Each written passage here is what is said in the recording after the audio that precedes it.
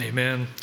And as you're seated, if you have your Bibles, turn with me to Nehemiah. We're going to be in Nehemiah chapter 9, or if you grabbed the bulletin when you came in, we got the whole chapter starting from verse 6 all the way to 38 printed out. So it'll be helpful to track along because it's a big chapter, and we're just going to move through it. And as we begin, I'm going to start out with a joke, and I want you to tell me, so this is going to be a contest, and you rate it on a scale of 1 to 10, 10 being the funniest joke you've ever heard, 1 being not the funniest joke you've ever heard. So you give me a rating. All right. So we have two, in honor of Nathan, we have two guys from Alabama. We're out hunting. And one of them fell over, and his buddy thought he was dead and panicked and pulled out his cell phone, and he called 911.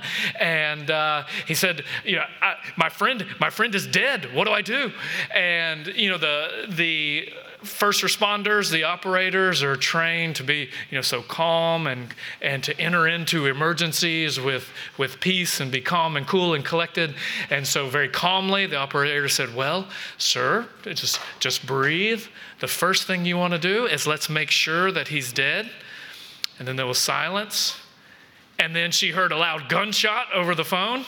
And he said, all right, got it. I made sure he's dead. What do I do now? Okay, so scale 1 to 10. What would you give that? Oh, 10. Tim gives it a 10. We got multiple 10s, a 3, 8, 4. So that joke, several years ago, one website was looking for the funniest joke of all time. And over 2 million people responded and voted, and that was the winner. That joke won as the funniest joke of all time. Now, you might think, that's good, but, is that the funniest joke of all time? I don't think so either. And so I wouldn't necessarily despair of democracy, but maybe that just proves that you can't trust the people to pick. You can't trust, in many things you can't trust the crowd. I feel sorry for kids who've been raised in the iPhone world because your parents have so much blackmail material on you, and there's going to come a time where you want to bring somebody home and they're just going to have reams of blackmail material. At least I grew up in the Polaroid era, so when I finally brought Cynthia home to meet my family, I could take all of the embarrassing things that I didn't want another human to see and put them in a bag and then hide them in a ditch. But there's no digital ditch that you can hide your embarrassing photos. And there'll come a time where you look back and you think, what was I thinking? Why was I wearing that? And your response will be, well, everybody was. But sometimes you can't trust what everybody's doing. The crowd, the collective crowd can lead you astray. And here in Nehemiah 9, we have the collective crowd gathered, but here they do something remarkable. In some sense, it's unusual when crowds gather. They actually construct together one of the most moving, profound, and powerful chapters in all of the Bible. And this week studying, I've never had Nehemiah, 9 kind of land on me, but I think this could be elevated to a chapter very similar to like Psalm 23 or Romans 8, one of the more majestic passages of Scripture in the whole Bible. And so let's kind of come in, because one of the things that this can do is this can be a chapter that's meant to renew and restore your soul when you get dry and you are weary and you are wounded. The ancient Greeks had the saying, and the saying was, cabbage served twice is death. And so the idea is that the first time you serve cabbage and you can cook it up and you can season it and it can be really good. Now, I don't know what kind of cabbage they were serving, not like any I've ever had. But cabbage the first time is good, but if you try to reheat it, if you try to reserve it, if you try to eat it, serve it up the next day, then it's like death. It's just smelly and it's stinky and it doesn't taste good. It's gotten sour and stale. And you think about the ways like our souls can be like cabbage. What do you do when they get sour or they get stale or they get soggy? Now, the ancient Greeks didn't have anything like the magic of an air fryer that can take the fried magical goodness and restore it to its pristine beauty. So maybe Nehemiah 8, maybe the image you need is Nehemiah 9 can be like an air fryer for the soul. It can help breathe heat and life and energy back into your souls when they become lifeless or listless. When the soul gets soggy, it can crispen it back up and heat it back up. And so we're going to move through Nehemiah chapter 9, and you can see there's 8 different movements. And kind of going like the air fryer, each one of these movements can be like a different setting that you can use to cook and warm your heart. So let's get the setting, starting in verse 1 through 5. On the 24th day of this month, so remember the setting, in chapter 8, they finally finished completing the wall, and then they've gathered together, and about 150, 200,000 of them have come, and for an entire week, they come and they celebrate and they sit under the continual reading of the word. So they come in and they hear the entire law of the book of Moses, and they hear it and they're celebrating. It's a time of feasting and celebration. And then they've come back on the 24th day of the month, and they've gathered, and it's a day of fasting. It's a day of wearing sackcloth. They've put dust on their heads. They've heard the word, and it's a day of confession. Now, I wonder if what's happening, it doesn't say explicitly, but in the 7th month, the progression was supposed to be, first 7 days of the month, there's a festival of the trumpets, where they're celebrating the trumpets, they're blowing the trumpets, they're calling people to Jerusalem, they're celebrating that the harvest has come in, and it's a celebration of God's good gifts to them. And then in the middle of the month, on the 15th day, you had the Day of Atonement, Yom Kippur.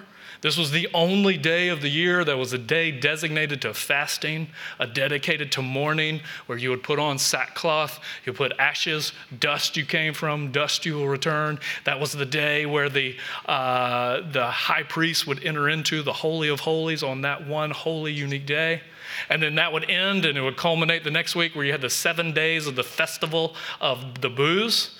And so it's interesting. I think they've come and they started celebrating the booths on the first day of the week. And I think because they were reading through the law and they got to that portion in Exodus and just said, why are we not doing it? Let's do it now. And then they kept going and got to Leviticus and Leviticus 16 and said, oh, why are we not doing this? Let's do it now. So I think this is that day.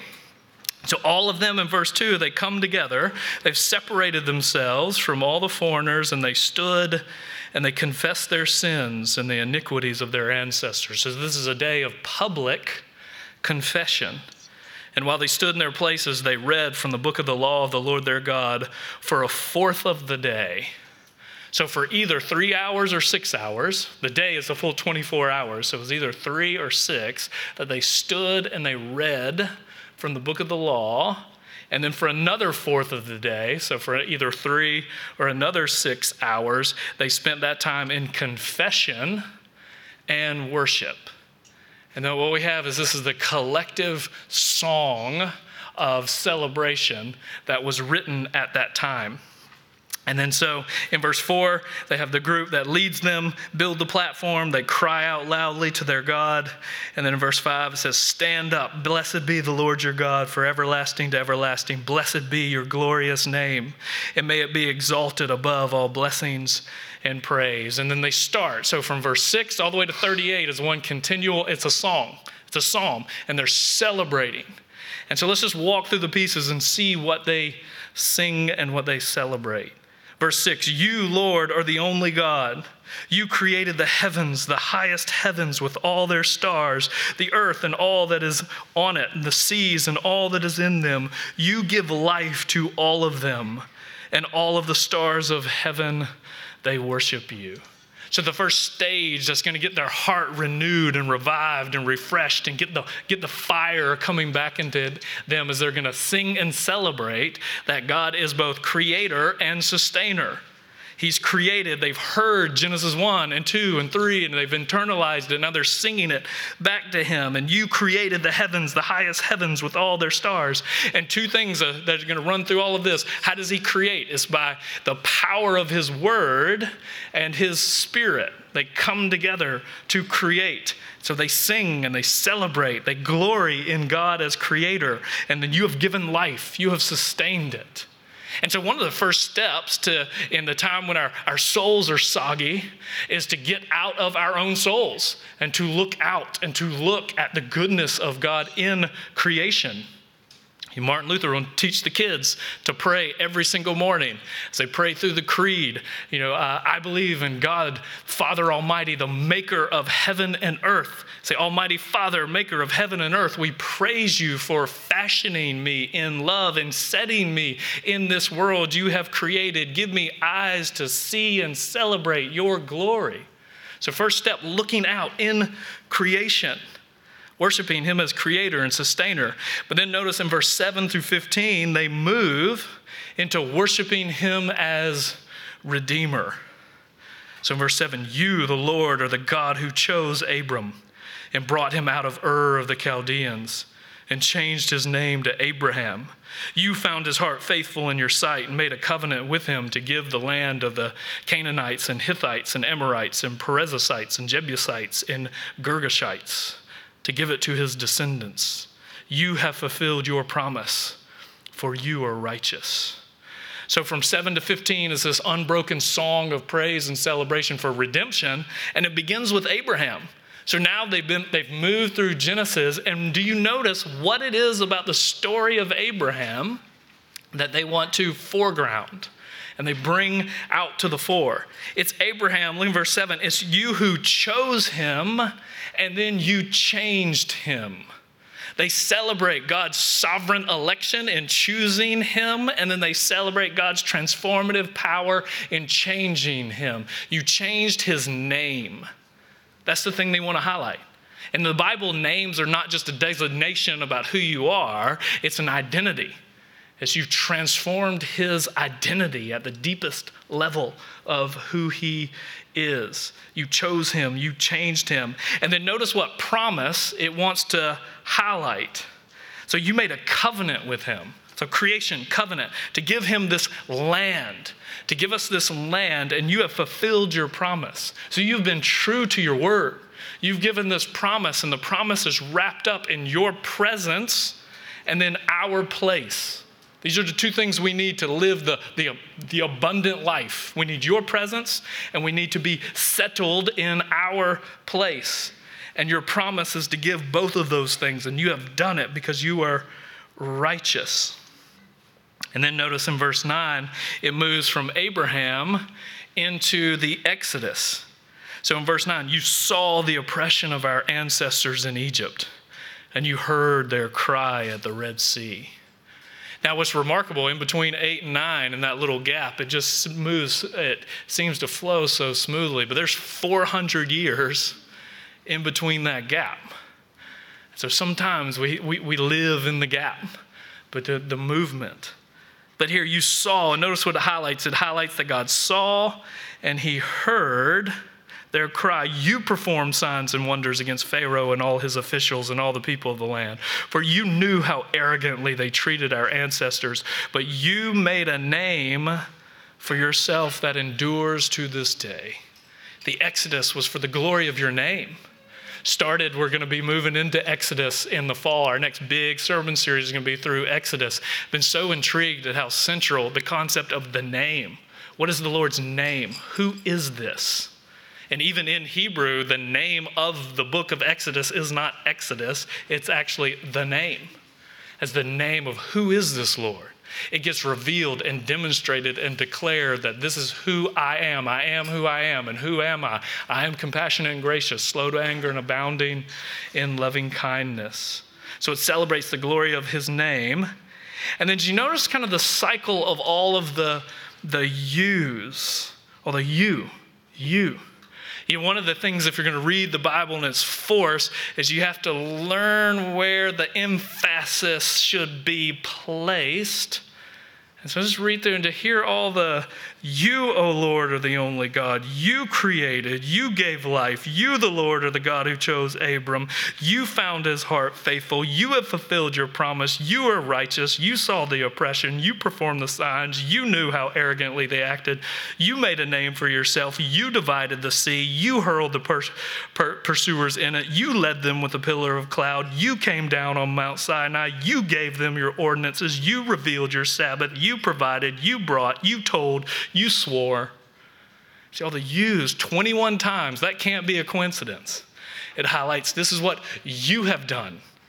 And then notice in 13 and 14, what does it highlight? You came down and you spoke. What makes this people so special is they have your word. You have spoken to them. You spoke to Moses like a friend, two friends speaking to one another, and you have spoken to us. You gave them these ordinances and instructions and statutes and commands, and then you revealed something. Look at 14. Isn't it interesting? They're talking about God coming down on Sinai and speaking to the people and giving the 10 commandments, and they're celebrating that. And of the 10, the one that they want to bring to the fore and celebrate is that you gave them, you revealed your holy Sabbath. The Sabbath is the thing that they elevate and celebrate. You have revealed, you have given, you have provided. Now you just move through 6 through 15 and it's this incredible celebration of who God is and what he's done. It's adoration, it's praise. And if we're gonna warm our hearts, if we're gonna get it heated up again, then the first aid has to begin in praise. All those yous, you have to pull yourself out of yourself and look out to who he is and what he's done. But then now notice in 16, we make the turn. Now, this whole prayer is a prayer of confession, and we're finally now starting to get to the time of confession, where we have honesty and owning who we are. It says, but our ancestors, they acted arrogantly. They became stiff-necked and did not listen to your commands. They refused to listen and did not remember your wonders you performed among them. They became stiff-necked and appointed a leader to return to their slavery in Egypt. But you are a forgiving God, gracious and compassionate, slow to anger and abounding in faithful love. You did not abandon them, even after they had cast an image of a calf for themselves and said, this is your God who brought you out of Egypt. And they had committed terrible blasphemies. You did not abandon them. So a time of confession in 16 and 18. And notice kind of the progression of how sin worked in their life. That first word, they acted arrogantly. That's a difficult word to translate. You can look at different translations. It could be they acted arrogantly, they acted pridefully, they acted presumptuously, they acted entitled. You had done all of these things for them and given them this tremendous gift and grace and mercy, and they presumed on your gratitude and on your graciousness. They were arrogant. They were proud. They presumed. And then notice the progression. They did not listen, and then they did not remember, and then they became stiff-necked. And it's such an interesting image of the hard heart and stiff neck that you refuse to listen. But at the very heart of the problem is this indifference to his word. They're not going to listen. And then they don't remember.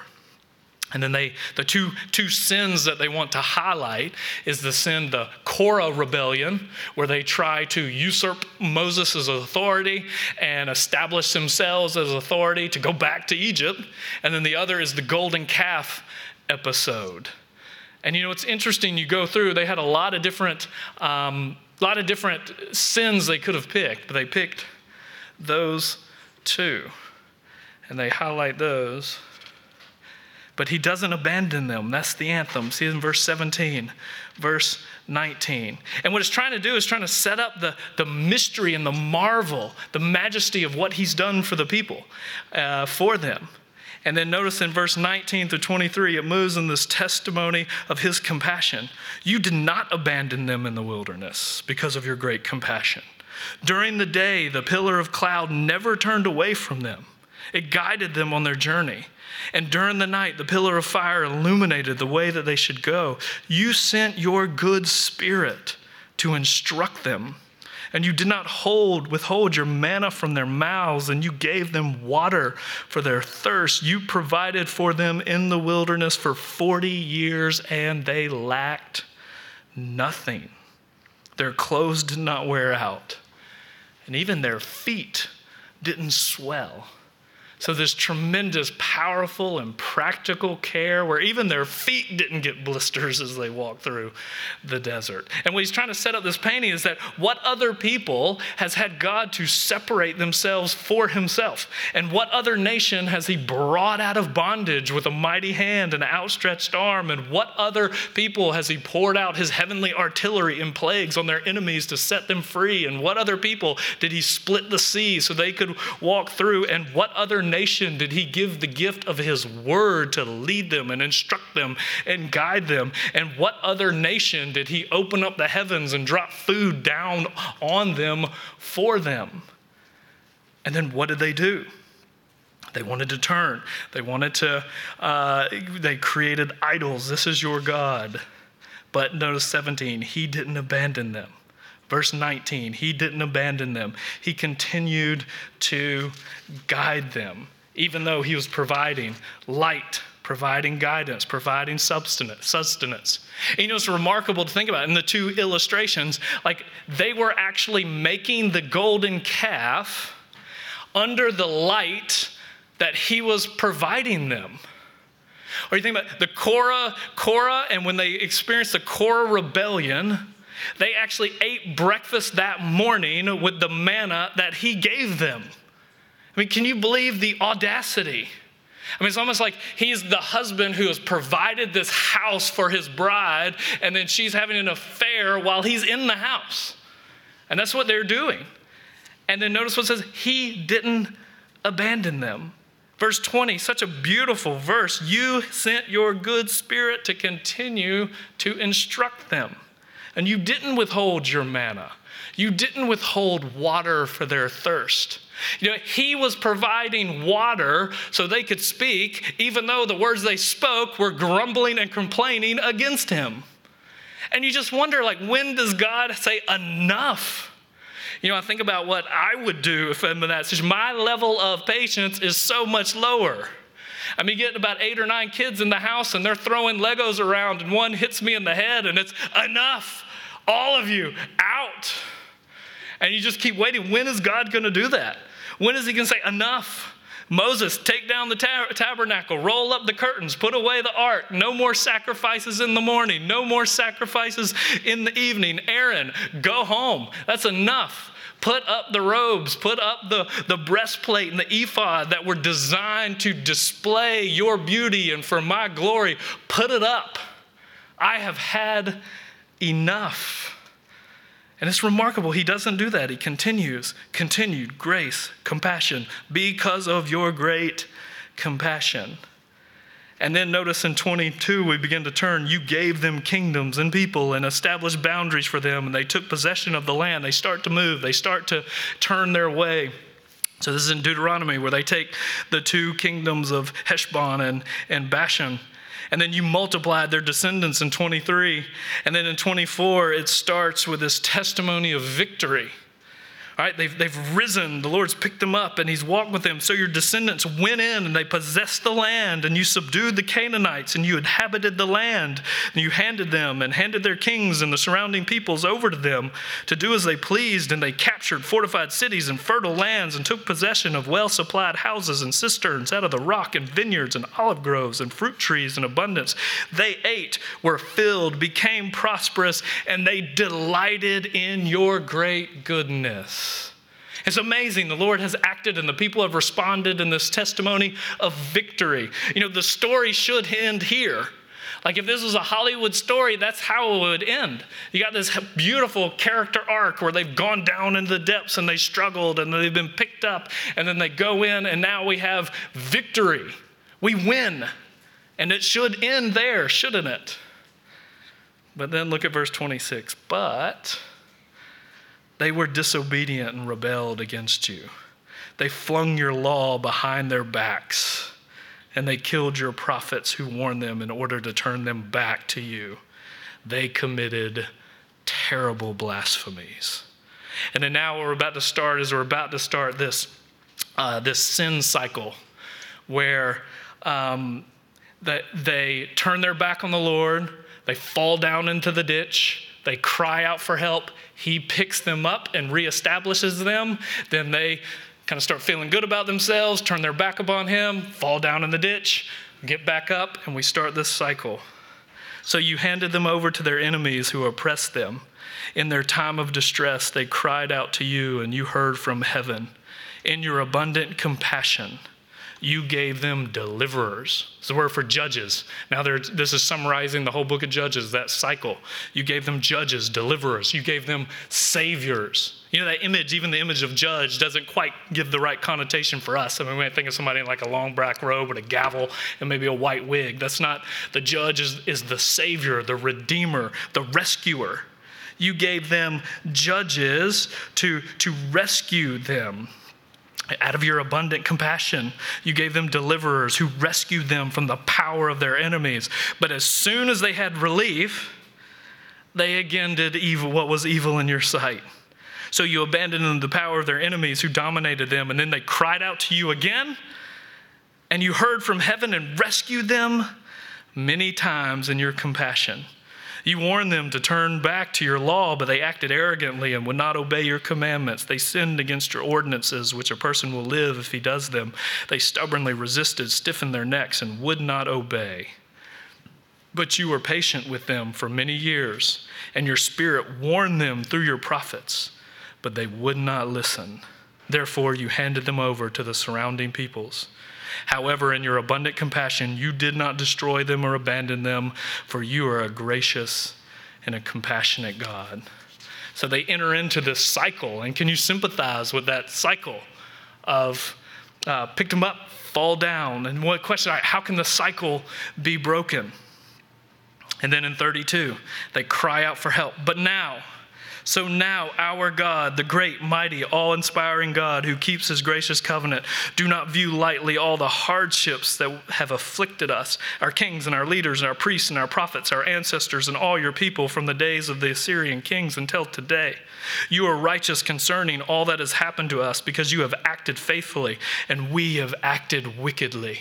That could be the summary of the whole book. Faithful God, sinful people. How do they coexist? How do they come together? How can he be their God and they be his people? Our kings and our leaders and our priests and our ancestors did not obey your law or listen to your commands and warnings that you gave them. When they were in their kingdom with your abundant goodness that you gave them and the spacious and fertile land that you set before them, they would not serve you or turn from your wicked ways. It's like they're painting a picture that you placed your people into paradise, but they would not listen. And so what happened? And here we are today, slaves in the land that you have given our ancestors. You gave it to them so that we can enjoy its fruit and its goodness, but here we are, we're slaves in it. And its abundant harvest goes to the kings you have set over us because of our sins. They rule over our bodies and our livestock as they please. We are in great distress. So here's the culmination. We are slaves. How can this slavery be broken? Who will set us free? And then that's how it culminates in 38. In view of all this, we are making a binding agreement. We are making a covenant in writing, sealed on this document containing the names of our leaders. And then 10, it gives all the leaders of the households who come together and they say, as for me and my house, we are going to serve the Lord. And they sum it in 10:29. They say, we will obey all of his laws, all of his commandments, all of his ordinances, all is what he's asked us to do. See, they're looking back and they know, all right, our kings, our leaders, our priests, our ancestors, you set them in paradise, but they refused to obey. They would not listen. They wouldn't serve you. Now we're in slavery because of their sin, because of our sin, and we know the cycle. The only hope is that you send a deliverer to break the cycle. Who's going to come and break the curse for us? So what we need to do is we need to sign a new covenant. And their desire is the right one. They want to be done with sin. They want a fresh start. They want to be holy. They want to be obedient. They want to do the right thing. They're tired of being so beaten down. They want to obey the Lord with all of their heart. And so they say, we're resolved. This is our New Year's resolution. And one of the things Dave will show us next week when we get to the end of the story, part of the sadness of the book of Nehemiah is what they come to learn is they're just like their ancestors. They're people too, a sinful people and a saving God, that even though all of their good intentions to obey his commandments, they end up breaking them. And so where is the ultimate hope can be found?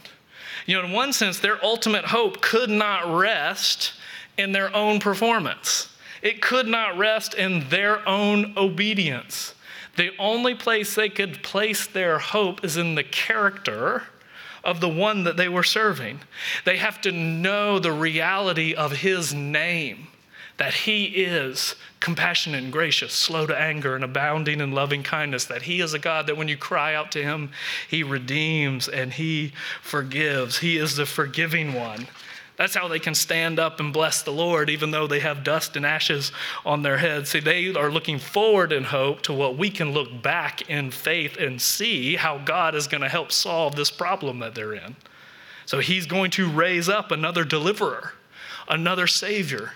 He's going to raise up the God-man, Jesus Christ, who alone can lead them to a place of rest, who alone through his Spirit is going to bring in a new covenant that's not going to be signed with their good intentions. It's going to be signed and sealed with his blood that's given for the forgiveness of their sins. And to ratify that new covenant, he's going to pour out his Spirit on them. And so when they're united to him in forgiveness, they will be able to walk this path of new obedience. And so what we learn here in Nehemiah chapter 9 is that in many ways we're just like them. We're still exiles in an alien land, still distressed over the sin that mars our heart and our world, still longing for our true home. But this tells us that this prayer tells us that that's normal, and our faithful God will not abandon us, and he will provide all we need for the journey. And each week we celebrate communion, and the communion is our weekly reminder of this is the symbolism of the manna and the water that he's provided, the refreshment. He's provided forgiveness for our sins. So let's pause and let's pray. And we're going to pray and thank the Lord for that. We're going to pray and thank the Lord for Nathan and Lucy, and then our communion servers are going to get in place, and then you come. But Lord, we thank you for the reminder that you are compassionate and gracious, slow to anger and abounding in loving kindness. And the primary way, we can see your loving kindness in so many ways. We can see it in the beauty and the glory of creation. So give us eyes to see it. We can see it in the tremendous gift that friends are to us. So we thank you for your goodness as it's been shown to us in the joyful life of Nathan and Lucy, and the way they've joyfully served the children at our church. And we think of the tremendous gift of knowing them for this season. We thank you for this season that you've given them to study well. We thank you for the calling that you've given them to expand your healing as far as the curse is found, and to treat the way sin has broken our bodies. But we ask that you help them as they go into this new stage and new season, to take your love and your mercy with them, calm any fears or anxieties they might have as they go. But above all, we thank you for the tremendous gift that we see in the death of your Son, that you did not spare your own Son, but gave him up for us all. So as we come to be reminded of that, we pray that you would renew and refresh our strength. And all this we ask in Christ's holy name. Amen.